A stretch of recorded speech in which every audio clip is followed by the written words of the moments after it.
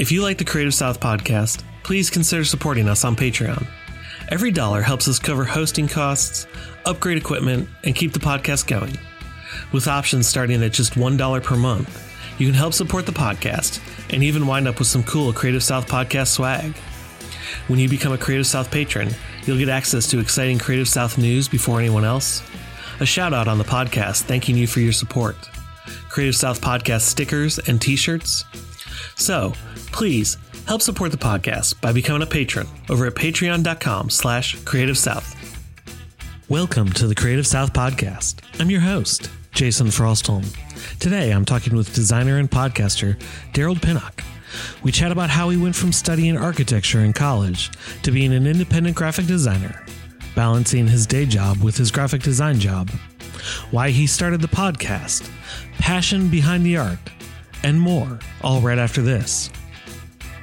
I talk about Jack Prince on the podcast all the time, and today isn't any different, except that I want to talk about how much we rely on them at Creative South.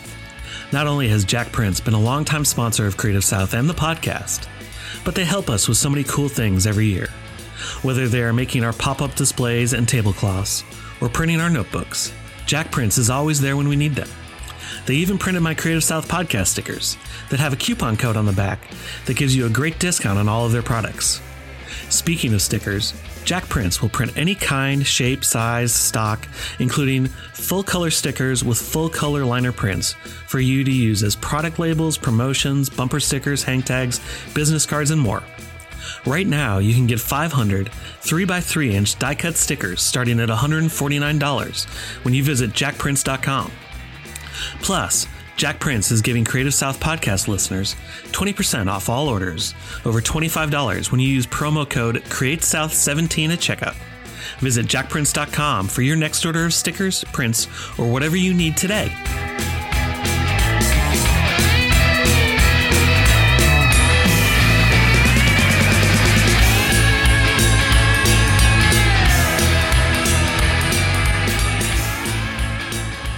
Darold, thanks for joining me. Dude, I am stoked about being on the podcast. Yeah, you had me on yours a few weeks ago, and I'm reciprocating. I wanted to, after talking with you on your podcast, I kind of wanted to find out a little bit more about you and how you got into the world of design and podcasting and all that stuff. So we'll how about we dive in from the beginning and where'd you grow up? All right, the beginning. I was actually born in Jamaica. You were born in Jamaica? Okay. Yeah, I was born in Jamaica. I came to America in 1996. I was still a kid at that time, preteen. You have absolutely no Jamaican accent, though. Depends on how mad or happy you get. I'm at the stage where I can turn it off and on. So... Gotcha. It can go full blown patois. Yeah. When I'm around other Jamaicans, but I know how to turn it off and on. So yeah, I was born in Jamaica. Then I came to America as a preteen. Started school, this new culture, this new everything. And for those who live in America, they don't really understand how it's portrayed outside of America. It's kind of portrayed as the greatest thing ever. So for a kid that comes to America, he's like, wow, now I'm in the land of opportunity. Just think of how much you love your country, America, and just times it by 10. In the 90s. I'm not sure how it's portrayed now, but it's a little 90s, different in 2017. Yeah, but in the 90s, it's portrayed as, when a great opportunity. So I was pretty excited. Came to America. I was living in New York. That's where I grew up. That's where I lived most of my years, my teenage to adult years. But I was always pretty sure that I was going to be an architect. From a child growing up, I always drew characters, but for some reason I felt like drawing characters wasn't going to cut it. So I needed a serious job, and I like to draw and I like to design. So I felt like architecture was the serious part of designing. Sure. Were there other factors that made you think of architecture?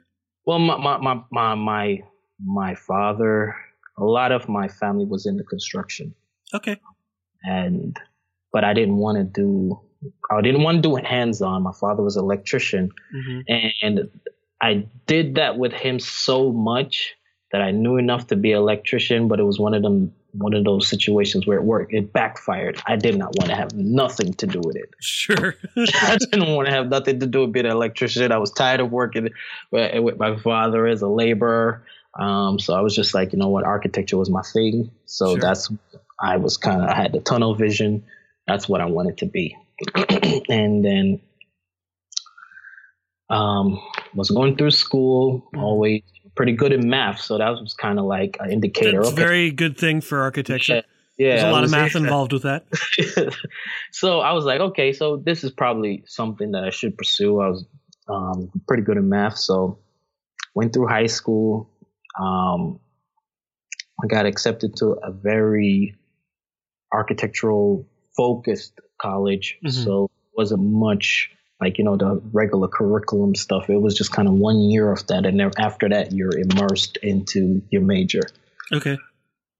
But so during this process, I'm still on this journey. Haven't really been exposed to graphic design yet at all. Like I'm still on this journey. The closest thing I knew about with graphic design was anything oriented with Disney. Sure. So drawing characters. So I'm going to school. I'm pursuing architecture. And after a certain amount of credits, they provide you a job. So I got this first job working at I think it was like a millwork, some welding. So I did the floor plans and stuff like that for a welding company. Sure. And during that process, I still can't 100% pinpoint it, but I caught wind of graphic design. Okay. And it started through web design. And someone I knew taught me how to web design. So I kind of caught wind of that, and he was willing to kind of just share. And that's where I kind of learned how do you actually grow is by sharing with others. Because before it was kind of presented like the more you keep it as a secret, the more people's going to come to you. But he kind of taught me how to like the importance of just sharing your knowledge with each other. Sure. So I learned web design, got the job that I was at wasn't working out. So I eventually left. So during that period before I found another job, I just bought me a laptop and started learning graphic design. And I'm telling you, Jason, it was terrible. It was. Well, I think we all are when we're starting out. I know I was. So it was like just this. I was just immersed in it. I was terrible. This was completely. I've never been to school for graphic design at all. So I'm just there, just thinking my stuff is the best thing ever, and I'm getting destroyed on design sites. Like, what is this guy doing? This is terrible. Blah blah blah blah. Sure. But I fell in love with it. So I just kept on diving in, bought me a laptop, and I was just kept on going over and over and over and over and over until I eventually got it. What was it about it that made you push back all that criticism you were getting of, this guy's awful, he doesn't know what he's doing, and not make you get kind of mired down in the negativity and rejection? It was just the newness of it. I just feel like it was just so new and it was so cool. Sure. Like, just designing, just learning about designing magazines, learning about designing business cards, learning about just designing everything out you possibly can in Photoshop just kind of was just so new to me. Because, in architecture, it's basically just a bunch of lines, and it only gets exciting when you're doing a lot of CAD stuff. Yeah. When you're outside the computer, that's the only time architecture gets exciting, really, when you're actually doing renderings and stuff like that. So I eventually found another job in the architectural field. I was working for this company, a sprinkler. We did floor plans for sprinkler systems, Sure. fire protection.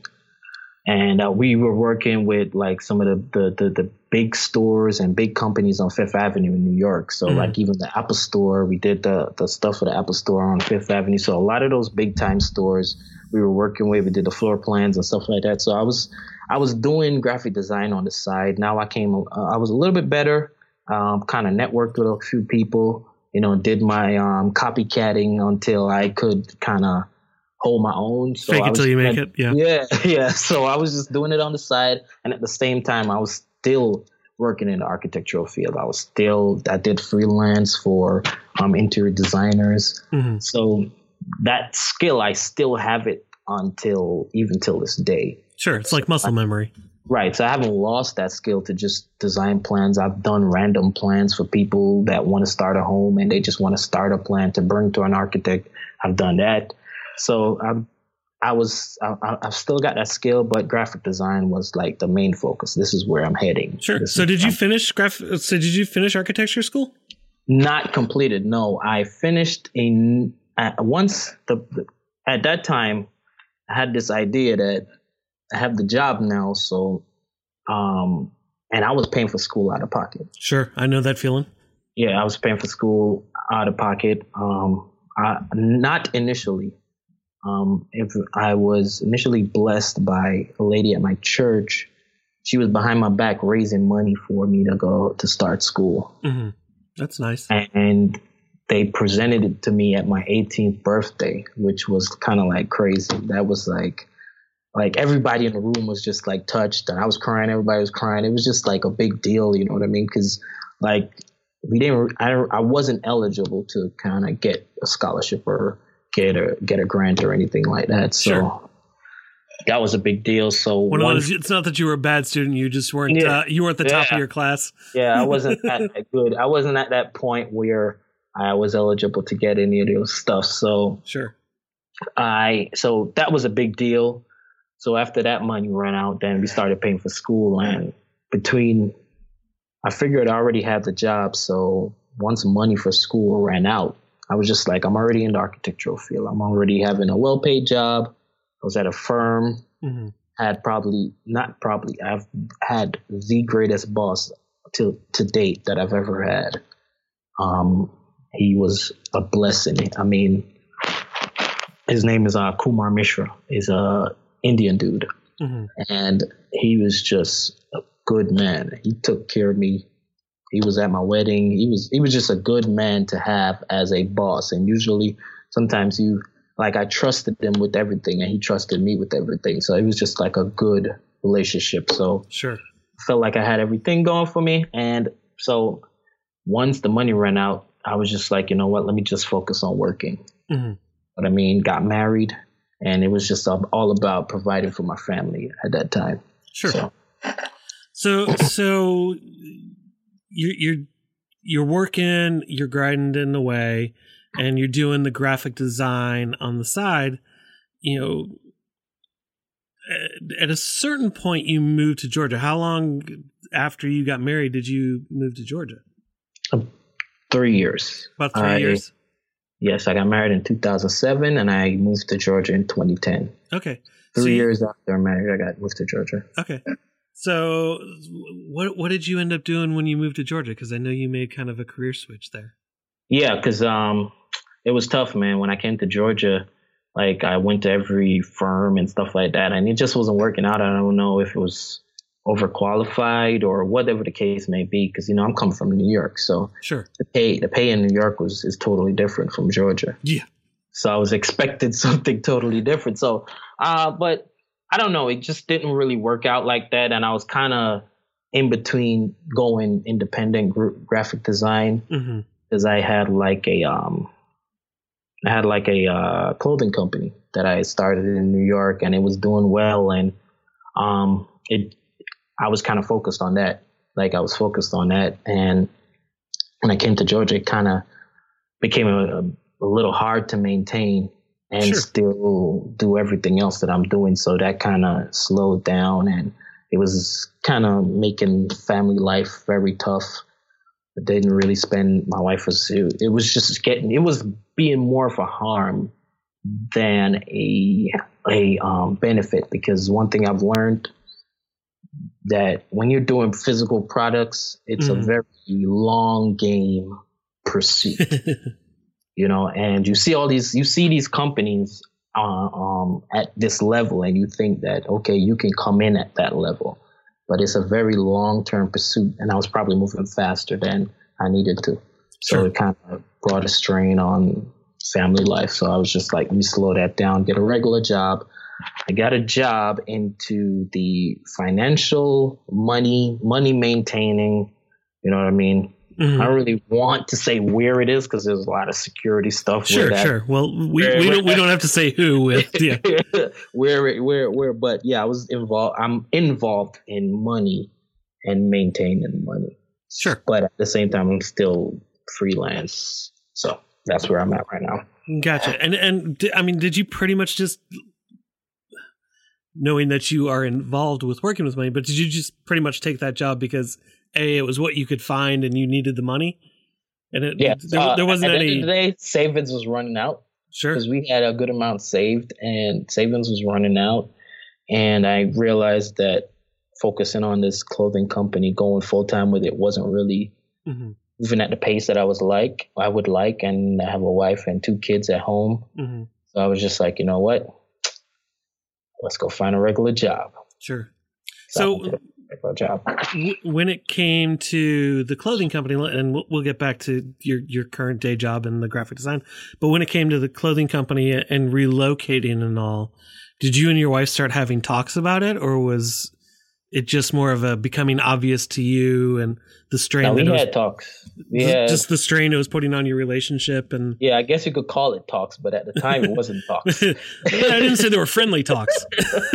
but we were having conversations, and as I said, I was out doing products is a very pace yourself, long term, and like if I was to do it again, I would do it. There are things that I would do well.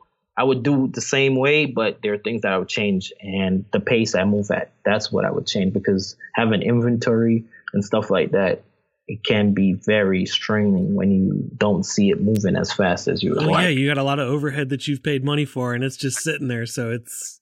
Right. Yeah. So the support that I had in New York, I didn't have it in Georgia. Sure. So when I was in New York, like I could just be driving in my car and someone would be like, "Hey man, let's get some shirts," and they'll get the shirts. So sure, I didn't have that luxury anymore. So it was like when a whole new place, a whole new everything. So I didn't have that luxury. So if I need to kind of push real quick to move some products, I could do that in New York, but I couldn't do that when I came to Georgia. Well, yeah, and I mean, not that Atlanta is a small city, but it's very much a different type of city. Like New York is New York. It's a very pedestrian, very clustered together. It's broken into neighborhoods and all that. Atlanta is very sprawling and spread out. And while the downtown area, there are pockets that are like that, it's not a full city like that. Everything, you've got the suburban sprawl and things like that make up all of that. So that itself has to make it a lot more difficult as well. Which is true. So it was a combination of that and not being as known in Atlanta as I was in New York. So sure, yeah. Well, you are established there, and you come to a new place, and you're not established anymore. So I mean, yeah. So it was just like you live and you learn situations. So I got a job, and I was quite content with just kind of having graphic design on the side and working a day job. So I noticed you said past tense. Yes, past I'm tense. No longer at that point. So what point are you at now? I had a big time shift in 2015, and that's when my journey got hyperdrived. In 2015. What was that shift? Just being more exposed to how important your mindset is, and what mindset did I want to have, and what mindset was necessary for me to get to where I want to get. And I got exposed. It all started with one podcast that I listened to, and that podcast became like a chain effect to exposure to like a whole bunch of different things, and even eventually leading up to knowing people in Creative South. So the podcast was The Art of Value. And to be honest, it has nothing to do with like creative and stuff like that. It has nothing, but it just it was a door to all these other people, all these other things. And because it was actually about, I know at Creative Soft, they had somebody do a talk about pricing on value and creating options and stuff like that this past year. You remember that? I remember we had a talk. So the downside of being on staff is I don't get to see most of the talks. Right. I didn't see that talk, but I know a lot of people were talking about it, and they were talking about pricing on options and stuff like that. So that's what The Art of Value. So I started doing that in 2015. I got exposed to that in 2015, and it just had me thinking about creating value as a designer and just what lifestyle do I want. And I didn't want to work as a designer on the side anymore. I wanted to do it full time. Gotcha. So what are you doing to make that path possible? Because like you said, you do have a wife and kids, so you still have to be able to provide and, put food on the table and keep the roof over your head and all that. And right now, what I'm doing is I've spent the last 2 years building systems, building, my skills. That's never going to end. But building a system, building a routine, what my day would be like, all of that stuff. But the most important thing was finances. And that kind of revolutionized everything for me. I read books, got in and focusing on financial independence. So right now for that, the biggest thing is to just build a runway. Sure. Doesn't hurt what you do for a day job. Probably makes that a little easier to understand. That stuff. Exactly. Right. Exactly. So building a runway. And I think that's the most important thing for me right now to because I think I've done everything else. I've got my systems down. I know what my day is going to be like. I'm not worried about being bored or not knowing exactly what I'm going to do if I'm doing full time. I know exactly what that is. So the runway now is just to make sure that my family's taken care of in case it doesn't move as fast as I would like, we have something to fall back on. Sure.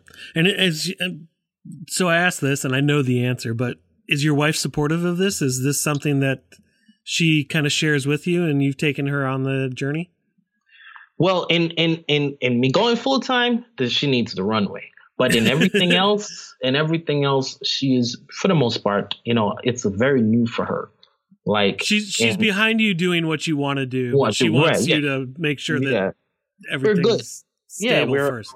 And to be honest, she's at a better place now, and she's much more content because through all the mindset changes, what I had to learn was that I had to give her a chance to get her mindset changed too. So just like you go through this process, like you're exposed to all these different people, you're listening to these people, you're doing all of these things. And then now I go to my wife and I'm like, oh, listen, we got to do this. We got to do this. We got to do this. Forgetting that I had the opportunity to process it in my mind. Sure. So now I have to give her the opportunity to process it in her mind. Sometimes you're forgetting that part. You're forgetting that part that your spouse or whoever it is needs that opportunity to kind of also do that mindset change too. So, but for the most part, especially with the financial independence part, like we are on this journey. We went crazy in 2016. Big Christmas, huh? We just spent so differently in 2016, and we were able to clear 5 figures of debt down. Wow. And we're pretty much. I need some pointers on that. So yeah, we have really been on this financial independence thing, and I'm just trying to own everything as much as I can in my life. And so that's kind of where I'm at. And that creates a chance for me to kind of look at how I'm spending stuff. Mm-hmm. And I'm the person, I'm not afraid to spend a lot of money. I'm not against that. I'm not saying that, but I'm just saying, how about just having the money? And sure, charging it on a credit card is not having the money. No. Yeah. So that's just basically some of the stuff. So we kind of downsized. We did a lot of stuff in 2016, and we were able to like clear off all car payments and, everything. We still got a few stuff to work on, but our goal is by 2020 to just have the mortgage as a debt. And it's actually, we're kind of ahead. So that's awesome. That won't be too hard. We're hoping to start. It looks like we're probably going to start stabbing into the mortgage before 2020. So that's awesome. Cool. Yeah, start packing away for kids' college funds too, and braces and all that stuff. Right. So it's a combination of those two things: me going independent and just financial independence. That's where my greatest desires lie, because I just want to create. It's out there. It's available to create this certain lifestyle. So sure. I want to create that for my family. Well, what does financial independence look like to you? Well, first of all, obviously no debt. No debt, right? Yeah. No debt, and having enough money to kind of just not feeling like there's a lack. You know what I mean? Sure. There was a time when I think it was last year or the year before, my wife's uncle passed away. Mm-hmm. And he lived in Jamaica, and it wasn't financially feasible for us to actually go. Sure. Or for her to even go. Because like when you go, I don't know how it is when you go to your home state, but when you go to your home country. Yeah, it's a bit more expensive. It's a big deal because it's more than just buying a plane ticket. Mm-hmm. You know what I mean? There's like people that you want to get stuff for. There's people. It's a lot. It's a lot to do. And she couldn't go because we didn't. And I was just like, you know what? I don't want that. I want, like, if something like this happens, we don't have an issue. Mm-hmm. You know, and if emergencies happen, we don't have an issue financially.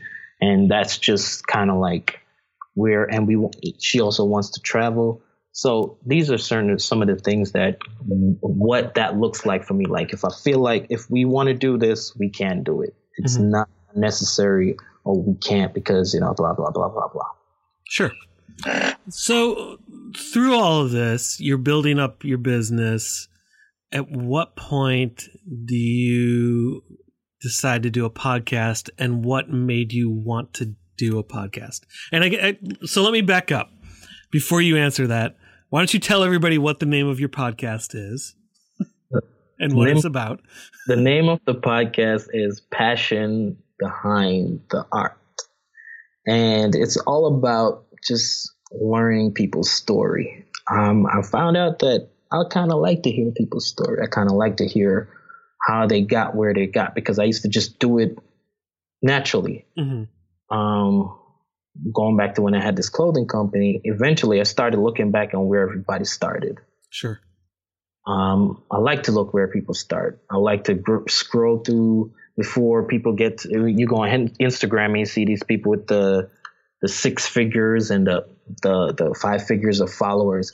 I like to go back to like the first post, see the build up and the peak points and the changes and stuff like that. So I kind of like to hear where people are coming from and see how they got to where they got. So that's how the podcast started. That's what the podcast is about, really, about learning people's story. How it got started, it got started because I wanted a way to hack into the music industry. It was just the truth. I wanted to hack into the music industry. I wanted to get to know more musicians because I have this interest in music and I want to build up my network. So that's how it actually started. That's just the truth. So when you started it, you weren't looking to talk to other designers or so much as that. You were looking to talk to fellow musicians and that right. stuff. Yes, and that's where the focus was. I was niching down, man. I was like, okay, it's going to either allow me to design for musicians, sure, and at the same time build a network with musicians. Okay. So those two things were the goal for it, which it did provide that with the podcast, the opportunity to design for musicians and to get into the music community. And this thought just was like, why am I know these people. Why not just have some people that I know on there? Mm-hmm. So I think, I can't remember. I think either Mike or Diane were the first people that, quote unquote, I just know that I had on the podcast. So, yeah, because Mike's episode, I think, is episode 7. So that's still pretty early. Oh, yeah, that is early. Yeah, so because how it originally started, I was having trouble with figuring out this podcast thing. Mm-hmm. I was having trouble with it. It was not originally going to be a podcast. It was going to be videos. And I ran into a roadblock with the videos because it was like a lot of work and expensive. And yeah. So I started to just do written interviews. Mm-hmm. I started with written interviews. So there's like a whole beginning log of just written interviews with musicians before I even started. So eventually I broke through with the video. And then when it got to editing, I was like, my gosh, this is intense, boy. Yeah. So I just started extracting the audio and creating podcasts. and I was like, you know what? I'm not completely getting rid of the opportunity to get to the point where I'll go to Alabama and I'll be like, listen, Jason, let's do a video interview. But right now, come on down. I got a spare bedroom. You can hang out. It's not possible. So podcast. I'm going to do a podcast, and it turned into a podcast. So it was just basically me adjusting to the roadblocks and not just saying, oh, forget it. Let me just adjust and figure out a way to just keep it going. And eventually it may turn into videos, but right now the podcast is great and I'm loving it. And I get the video part when I'm talking to the person. It just won't be always shown as that. So I have the videos. I'm not sure what I'm going to do with them yet, but the podcast, I kind of ran with that deal and it's been great. Awesome. So, and you still have a pretty decent mix between musicians and, designers and other people who are in the creative industry. Is that something you plan on? Yeah, it's starting to evolve into more than just even designers. I've had organization leaders. This guy that I know, he's in charge of a group of young men. They mentor young people, mainly young men, and it's called Aim High. Mm-hmm. And it's a pretty large organization. So I had him on the podcast. And so it's kind of developing in more than just necessarily creatives. So it's basically now whoever I feel like, I want to learn their story. Sure. I'm going to have them on there. So, and it's, it's still surreal sometimes of people that say yes. I don't, it's sometimes, like, I didn't even think you were going to say yes, but it just never. Why would I not say yes? It's just this crazy thing that you go through mentally in your mind, like talking yourself out of it. Yeah. And I do the same thing. Yeah. So it's just been pretty cool. It's just been cool, man. Just kind of being able to just have these people that some I've looked up to, some I didn't even know I would have the opportunity to talk to, and to just have them on the podcast. So it's been pretty great experience. Gotcha. Since you've been doing the podcast, have you learned anything about yourself that kind of came as a surprise? That's a good question. Well, I mean, I thought I was a great listener, but the podcast is helping me to become not a great listener, but a more quiet listener. Sure. Because listening back, it's very important. I kind of realized sometimes you want to become quiet. So if you want to laugh as silent as possible, or you want to I still don't do that. I go ahead and laugh. It's crazy. or not even only the laugh, but the cadence, the repetitive words. Sure. Just how you dialogue better, and more importantly than anything, how important questions are, and how to ask good questions. I'm still working on that, but what's your method for it? Because and I'll give you an example. So and God, I hope people who I haven't had on the podcast don't listen to this and get turned off by it. But I do very little preparation ahead of time. Like, I mean, I'll look somebody up and I'll... Right. You know, I do enough research where I'm not going into a blind where it's like, who am I talking to this week? What do they do again? I'm not that guy.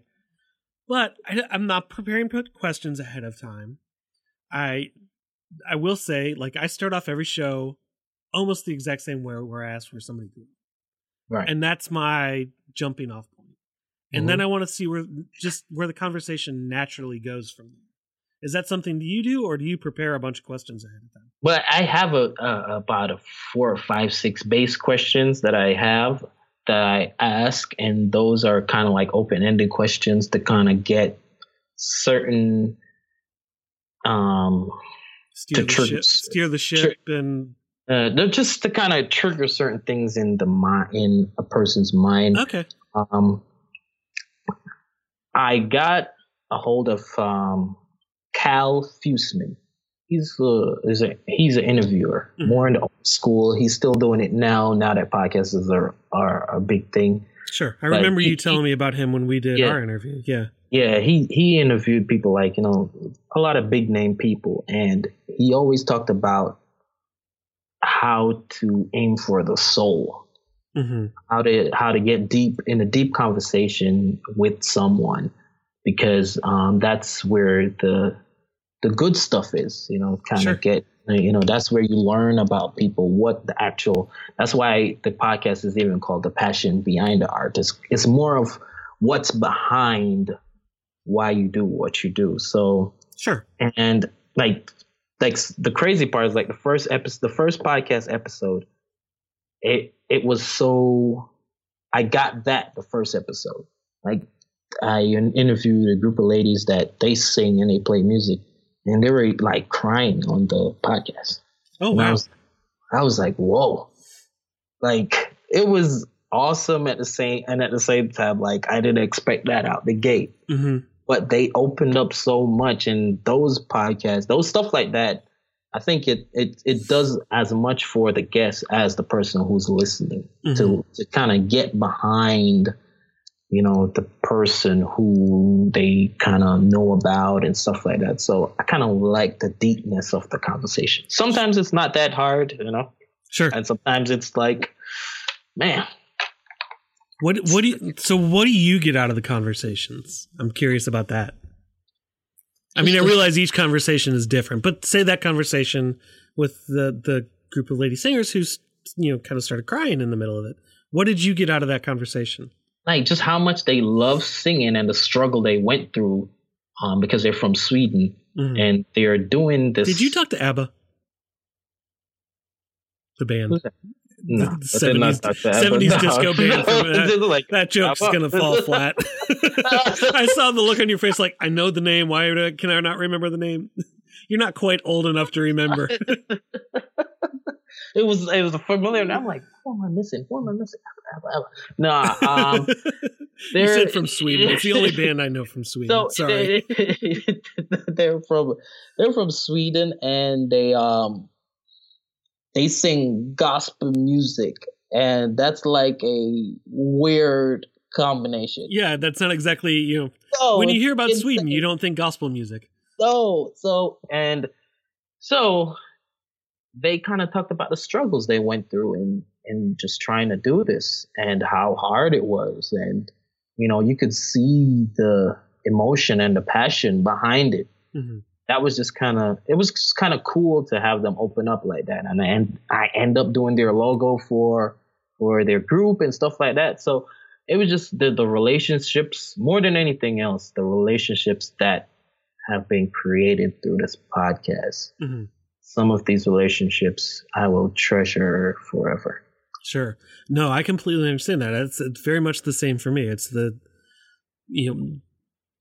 it's that kind of glimpse into the person, and then the takeaway of, I would say, certainly at this point, I'd say probably 50% of the people that I've interviewed, if I wasn't already friends with them ahead of time, I've become friends that, we actually talk and we have conversations, and, it may not always be like on the phone or something like that. It may be a lot of messaging people in Slack or things like that. Like I message you in Slack. But because of the podcast, I have developed actual relationships with them and developed a connection with them. So that's nice. So and part of the reason I asked that question that I asked was, since you are doing freelance design and trying to build that up, and you're doing the podcast as well, do you feel having those connections helps keep you from feeling isolated as a designer as well? Yeah, for sure. I mean, that kind of, because I always wanted to make sure that at some point, at least once a week, I'm having some kind of conversation with someone other from necessarily my wife, my kids, or sometimes myself. Sure. Not in the crazy way. Right. So this gives me the opportunity to kind of check that box, to at least once a week, I'm having a conversation with someone else. Sure. And I think having consistent conversations with people is a good thing. And the kind of conversations, of course, doesn't matter. But I feel like to be able to check that box is a big deal. I just being able to just conversate with people and to just kind of get to know people. And sometimes it goes beyond the podcast, and sometimes it don't. And the both are fine. You know what I mean? Sure. Like there's some people that, you get to interview and it just becomes that, and that's it. And you may give them a like on Instagram. They may give you a like on Instagram, and it just never goes anywhere beyond that. And there are some people that, like, they're looking out for you and you're looking out for them. So it just but just being able to have a conversation is always great. Sure. Has there been anybody that going into it you thought, well, this is just going to be a conversation, I'm probably not going to walk away with anything, and then ended up kind of becoming that relationship and that friendship? Well, you for one. Yeah. Well, thank you. I appreciate that. Yeah, I mean, wasn't searching for that. But because you just don't know, and like Scotty Russell. I mean, we've been trying to get on. He's been trying to get on my podcast. We've been conversating for a while, about almost 9 months to get on the podcast, and just scheduling never worked out. And we've done some other stuff together when he was putting some stuff on his site. Sure. And we kind of gave him a review, and he posted my review on his site.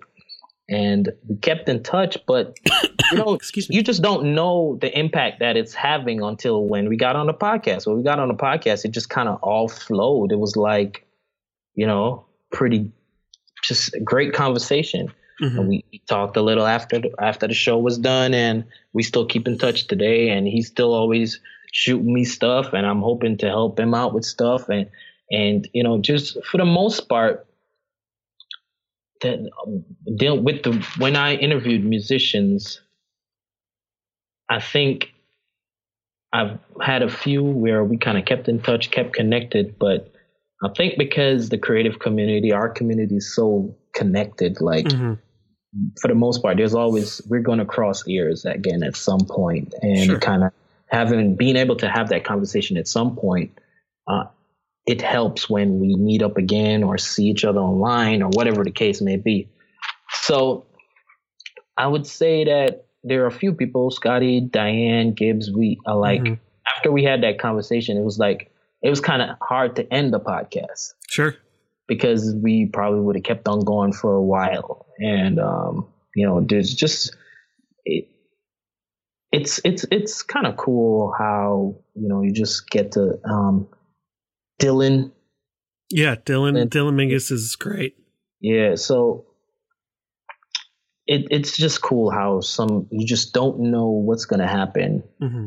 And it's just real cool. Like Mikey Saturday, we've been trying to figure it out. It hasn't been working out yet, but he is a busy man. Yeah, which is true. And I think, but what happened through that is that we have random conversations through Messenger, whatever. Sure. But what blew my mind is that he, outside of the podcast, he was willing to have the conversations, mm-hmm. and he initiated the conversations. That's awesome. So it was just kind of cool to see that, you know what I mean? So even though we haven't gotten on a podcast yet, eventually it's going to happen. And his is probably going to be a little different because he's kind of tired of telling his story. Sure, so, I understand.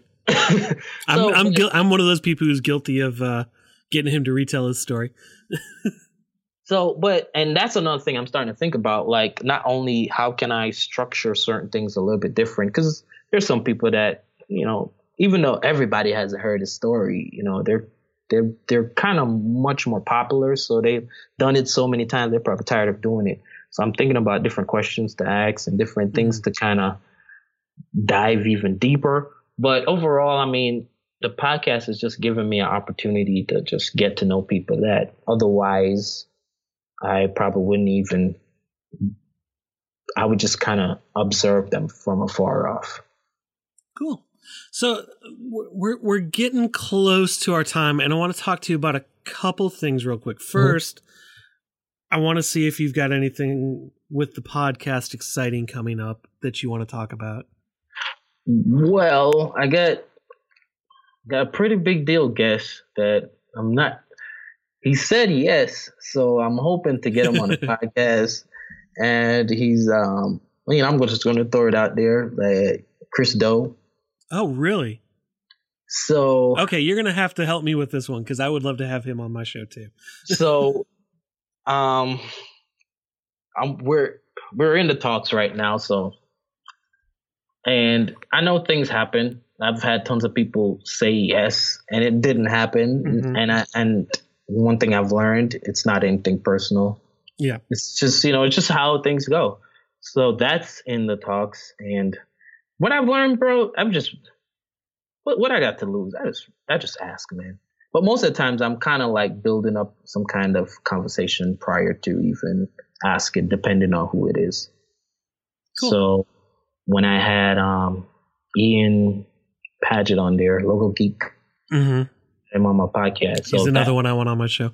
So and even that got connected through someone else that I interviewed, and it kind of snowballed. He was good friends with someone that I interviewed, and Ian had Chris on his podcast, and I had Ian on my podcast. So, and to be honest, Chris Doe, he's pretty popular, but like he's a dude that's always willing to just have a conversation with anyone. Mm-hmm. And I think that's part of the reason he's so popular. Yes, right. So, and that's even outside of a podcast or anything like that. Just he will just have a conversation with you, and which is cool. So we've been having just nothing related to podcasting or anything like that. Just having conversations for a little while now. Mm-hmm. And, you just don't know if he's always talking to someone. So you don't think he remembers you. Mm-hmm. So found out that he does remember that I'm the dude that he has conversations with from time to time on Twitter. So, so we'll see how that goes. That's awesome. I'm trying to think of how I'm going to do the 50th. I'm a big sports fan. So I'm thinking of how can I make it feel like a sports radio show for the 50th. I may do it live. I know for sure the 100th I'm going to do it live. So I'm really thinking of how can I mix it up for those big milestones. 50th. So there's obviously some really big names that I could suggest that I think you should talk to, but one of them who's not a big name, but he deserves the conversation if he will have it. I think he's a little scared to do it, but Adam Yergel. Okay. And you know Adam from the Slack channel, so yeah. But the stuff that he's doing, like the illustrations he's done for the Chiefs lately, and then you've got all the different typefaces that he does that are surrounding the sports branding and all that. Right. They're great, and it's, he's someone who I think definitely deserves more attention than he gets. So, well, I will put him on my list for sure. Yes. Yeah. So I'm thinking about like making it some kind of.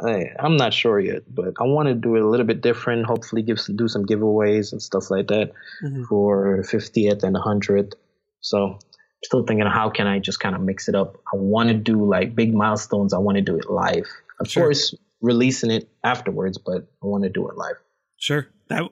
Live ones are fun. I highly recommend. How much live have you done? I've done one live from the Creative South stage with Clark Orr. That was a lot of fun. And then, for the past 2 years, I've done live at Creative South with just, chatting to different people out in the hallway and stuff like that. And then went to Weapons of Mass Creation and have done that. So the ones you're doing at Creative South, they're live? I didn't even know that. Yeah, I don't put them out live. No, that's what I mean. Put them out live. Yeah, I don't have the money and technology for that. So I'm trying to figure out. Yeah, I'm gonna try to do it though. I gotta figure out. Yeah, there are ways to do it. I would love.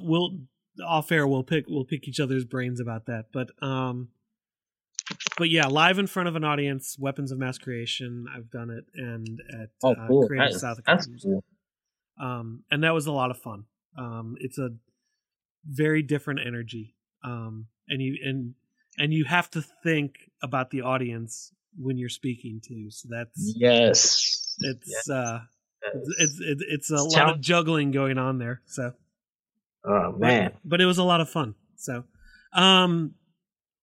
and then real quickly, I know you've got another project that you are getting ready to launch. Is it right before or right after Thanksgiving? Right around that time. Well, all right. So, or trying to launch right around there. Well, I'm trying to, because right now, all right. So I have a project. It's a very very personal project. I'm a faith-driven dude, so I have a song that I wrote about 2 or 3 years ago, and I kind of sat on it. I had a musician friend of mine. We were at his house, and I was like, just play this song for me. He played it. My mind was blown of how it sounded outside of my head. Mm-hmm.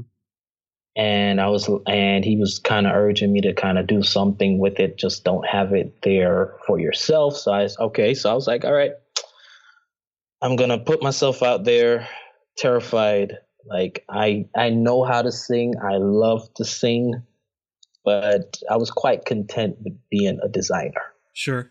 So I'm terrified, but I'm doing it anyway. So I'm going to record the song, and the goal was to get it out by November, right before Thanksgiving. Right now, it's becoming challenging because working with recording studios, I'm learning that this can be very challenging with negotiations and sure who has rights to what. And so that's what the biggest delay is. Remember, you need to keep rights to everything. Right. So, and that's what's delaying me right now, the fact that to maintain rights to everything. So we're having a little bit of a discrepancy with that. So if I can, the same friend of mine, if I can get him to actually play the music, I wouldn't mind giving him the rights to the music because he was a big part of it initially. Mm-hmm. But I don't want to give the recording studio the rights to the music. No, you shouldn't. So this isn't 1950 Sun Records. Yeah, we had a meeting yesterday, which was So I mean, they're great people to work with. I want to work with them, but I as I said, I'm trying to own as much. But you hired them to do a job, not to own your music. I'm trying to own as much of everything as I possibly can, and I'm not willing to give up the rights to them. At least if I give it to nor should you. But if I give it to this dude, I know that this is someone that deserves it. He's been a part of what I've been trying to do. He's been a support system, and he's my wife's cousin. So he's in the family. So that's kind of slowing the pace down. But yes, it's a song that I've created. It's giveallglory.com, and it's all surrounding just how good God has been to me. It's just that simple. How good God has been to me, and I just want to share that. That's all it is. It's really just that simple. So I have stuff for pre-order, and you've got some T-shirts and stickers and things up there that will help support getting the song published and making sure that you do retain the rights, all that good stuff. Right. So it's a very personal project, as I said, and it's just something that it's not. I don't know where it's gonna go after this. It's just one of those things where you say, you know what, I want to conquer regret. Sure, you felt called to put it out in the world, right? After some gentle nudging from friends. Yes, because you there are things that you do behind the scenes. Like we all do these things behind the scenes, and we do them well, but to kind of put it out there in the world, I'm quite content with putting a logo out there. I'm quite content with putting a design out there because I'm comfortable with that. You're not necessarily burying your soul. Yeah, so with the singing part now, it's a little bit nerve-wracking, but I'm facing it, which is good. Yeah. Facing this fear or whatever you may call it. And I don't want to say 10, 15 years down the line, I wish I had done it. If it doesn't work, it doesn't work. But I want to say at least I tried. You know what? I think that's a great way to wrap it up. So where can people find you online? Well, my tag for everything is DP Creates. For my website, dpcreates.com. Instagram, Twitter. You can always, as I would say, you can always slide in my DM and give me a shout, and I'm always down for a conversation, always, but yeah, dpcreates.com. Sure. And the podcast is Passion Behind the Arts, and you can find that on Twitter, and obviously you can listen to it on iTunes, and it's sure all the other places as well. So passionbehindtheart.com, and you'll find everything possibly about the podcast and who I've interviewed, and awesome. Well, I highly recommend people go out and listen to it. It's a great show, and I'm looking forward to hearing more interviews that you do. Yes, I'm working on getting ready for this Tuesday's launch. Alicia's going to be on there. Oh, awesome! I love Alicia. Yes. Alicia, for those who don't know, we're speaking about Alicia Cologne. Yes. Yep, that's with Focus Labs. Yes. So she's coming out soon. She's coming out this week. So that was a great conversation. So Well, tell her I said hello. So as I said, dude, thank you for having me on. This is pretty cool. Well, thank you. I owed you one, and it was great finding out more about you. And go out and hug some necks. Yes, I have to. Now, Mike is ingrained that in me. So yes, I have to. Awesome. Thanks, Darold. All right, Jason. Thanks again.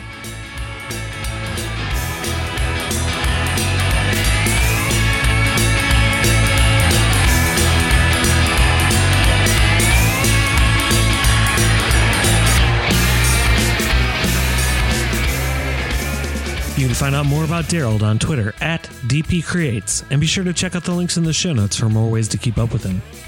You can keep up with the podcast on Twitter and Facebook @CreativeSOPod, and follow Creative South on Facebook, Twitter, and Instagram @CreativeSouthGA, over at CreativeSouth.com. And I'm @JFrostholm on Dribble, Twitter, and Instagram. Visit jackprince.com and get 20% off orders over $25 when you use promo code CreateSouth17 at checkout. For a limited time, new Skillshare customers can get their first 3 months for just 99 cents to get unlimited access to thousands of classes when you sign up at Skillshare.com using promo code CreativeSouth. What are you waiting for? Start learning today. And remember, if you like the show, help support us over at patreon.com/CreativeSouth. And if you like the Creative South podcast, head over to iTunes, Stitcher, or Google Play Music. Rate us and leave a review. This helps more people find the podcast and allows us to keep getting awesome guests. Now go out and hug some necks.